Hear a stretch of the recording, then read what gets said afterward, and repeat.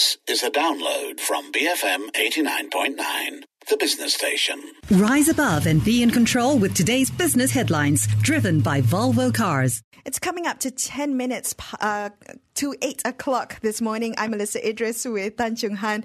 Now, coming up after the 8 o'clock news bulletin, we have the Breakfast Grill. And today I'm going to be speaking to Loy Tuan Ee, the managing director of the Holstein Milk Company. They make the farm fresh milk that you see in the chiller section of your supermarkets. Also the Yara brand yogurts as well. So we're going to have some milk with our grill this morning, eh? Oh, yeah. All right. Nice. It's breakfast. Yeah. That's so, right. well, it is interesting because, Loy owns 70% of that company, that Holstein Milk Company, and then Khazanah holds the other 30%. So I wonder what kind of returns is being milked out of this company. Oh, very nice. That can contribute to the government's coffers. Very nice.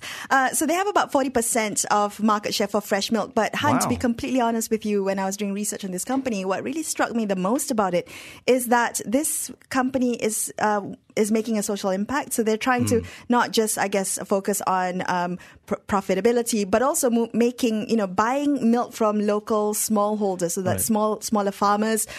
So they're buying it at almost double the market price. So at least these farmers have a sustainable means of livelihood. But they also have this unique concept of marketing. And I want to delve a little bit more into it because it's not just about putting cartons of milk on shelves. All right, so apparently they do door-to-door sales? Really? So I really want to learn more about this. I'm going to be asking Loy Tuan Ee, the managing director of the Holstein Milk Company, and that's coming up in about 15 minutes or so. I don't know how it would react if someone walked up to my door trying to sell me milk, though. I don't know if that works in 2018. Does it still work? Well, let's find out. Let's find out whether it does. So from oil to milk. No, from milk to oil. The other way around. We're talking about high oil prices, and that has been a boon for Petronas because they've registered an almost 44% jump in net profit to about 14.3 billion ringgit for July through to September.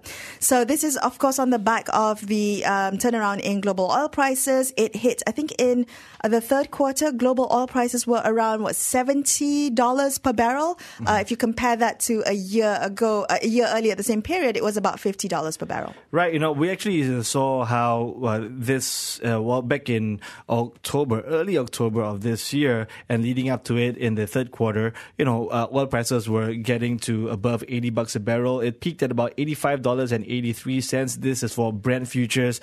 But of course, the story since then has just been plummeting, right? And now barely above $60 a barrel. So the question is, whether or not these kind of numbers that Petronas just posted in the third quarter, 44% jump in net profit, whether that can be sustained moving forward. Yeah, that's the big question, whether this was a blip in the radar. But you know what? Petronas said that its financial performance was adversely affected by the stronger ringgit against the US dollar, also lower liquefied natural gas sales. So it could have been even better than a 44% jump in net profit. Right. And coming to the announcement that we heard in Budget 2019, Petronas said it would pay a special dividend to the government, right? 30 billion ringgit. Yep.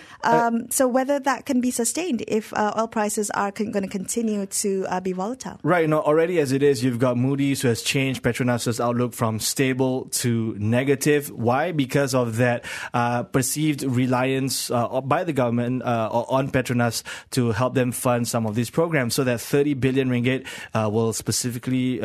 is specifically earmarked for that GST refund. We know that. But then moving forward, if Petronas cannot replicate these kind of numbers or cannot grow its cash balance to the point where it can sustainably basically help the government with its expenses, then that's going to be a cause for concern, not just for Petronas, but also for the fiscal position of the country as well. The ratings as well, right? Yeah. So yes, that's exactly what MIER is saying. So the Malaysian Institute of Economic Research Executive Director Dr. Zakaria Abdul Rashid said that Budget 2019 may need to be revised if oil prices remain at these low levels, and that the government may need to be more conservative in its estimates.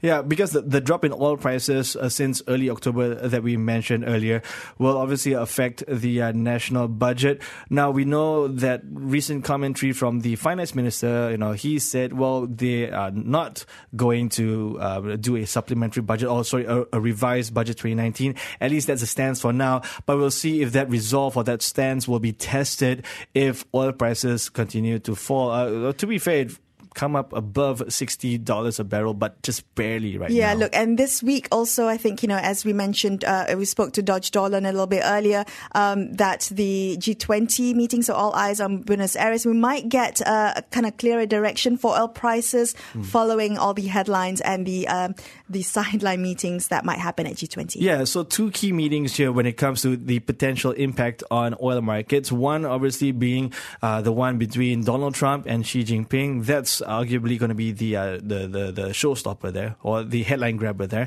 And then possibly also, we got to look out for Vladimir Putin's meeting with MBS, Mohammed bin Salman, right? I can't get used to the MBS acronym. I'm just trying to be cool here. I'm trying to build my street cred. Yeah, thanks, Mel.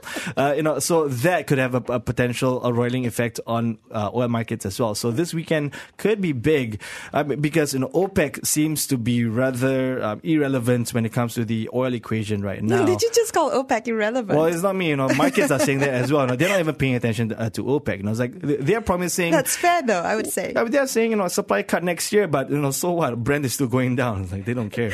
Well, coming back to Malaysia, it's worth noting that Petronas has predicted in their 2018 to 2020 outlook that Brent crude would trade between about $50 to $60 per barrel. So, coming back to comments made by MIER, so it looks like that Malaysia's economic growth could continue to be driven by private consumption and investment, but there will be challenges, right? Because private investment could be challenged by all these external uncertainty around the world. Yeah, but then to be fair, it's not all doom and gloom for the Malaysian economy here, given our relative reliance on commodity prices, because I'm looking at a Bloomberg scorecard when it comes to the economic growth prospects for emerging markets.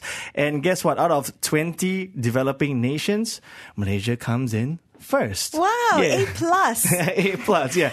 So as an Asian student, I feel very proud. Terrible. So anyways, why are we top of the list? On this Bloomberg scorecard, it's because we have that current account surplus while many emerging markets are dealing with twin deficits, right? But we at least still have that current account surplus despite that widening fiscal deficit. We've got a relatively stable economic growth outlook. Sure, it's below 5%, but it's still relatively better than what other economies are seeing. And of course, valuations look to be pretty decent here as well. Inflation looks contained. We had inflation data for October just out last week, I believe, 0.6%. So pretty contained there, pretty manageable. They also referred to our 10-year government bond yields, 4.17%. So by all those indicators, we seem to be topping this Bloomberg scorecard for emerging economies. Okay, good report card there. All right, well, let's take a quick look at the proposed merger between RTM and Bernama. Apparently, sources spoke to the Malaysian Reserve, said that this proposed merger is officially called off. So apparently there were strong objections from top management and workers' unions of both Bernama and RTM. Yeah, so according to this source quoted by the Malaysian Reserve, look, the employees at RTM and Bernama, they are concerned about the heavy job cuts should the merger take place. Not job cards, I don't know what that was. Sorry, job cuts. And now this was a topic that the Communications Minister YB Gobind Singh addressed right here on the Breakfast Grill with Kusu Chuang. Yes, that's right. So when he spoke to Chuang, Chuang asked him about, what would it take to, I guess, look at the convergence plan between Bernama and RTM and, asking really how RTM can be right-sized because there's no, it's an open secret that RTM has been heavily overstaffed in the past. So what would you do, what would Gobind, the minister, do in terms to right-size RTM? And there were several proposals, which this is why I think was a bit of a surprise to me to read this morning that this proposal should be called off officially.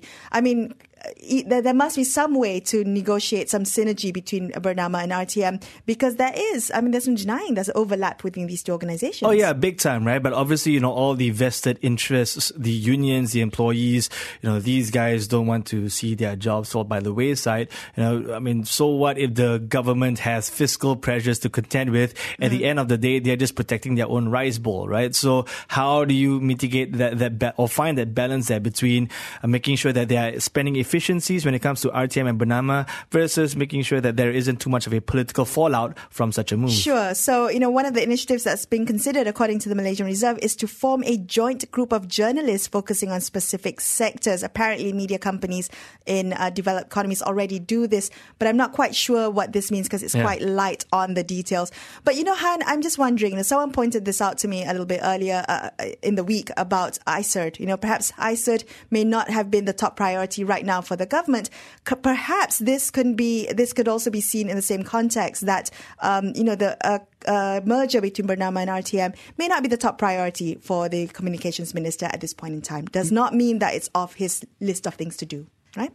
All right. We've got the 9 o'clock news bulletin coming up after this, and we'll bring you the opening numbers from Bursa Malaysia next on BFM 89.9. Keeping you on track for peak business performance with the new Volvo XC40, the expression of innovation.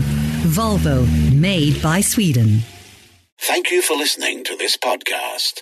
To find more great interviews, go to bfm.my or find us on iTunes. BFM 89.9, the business station.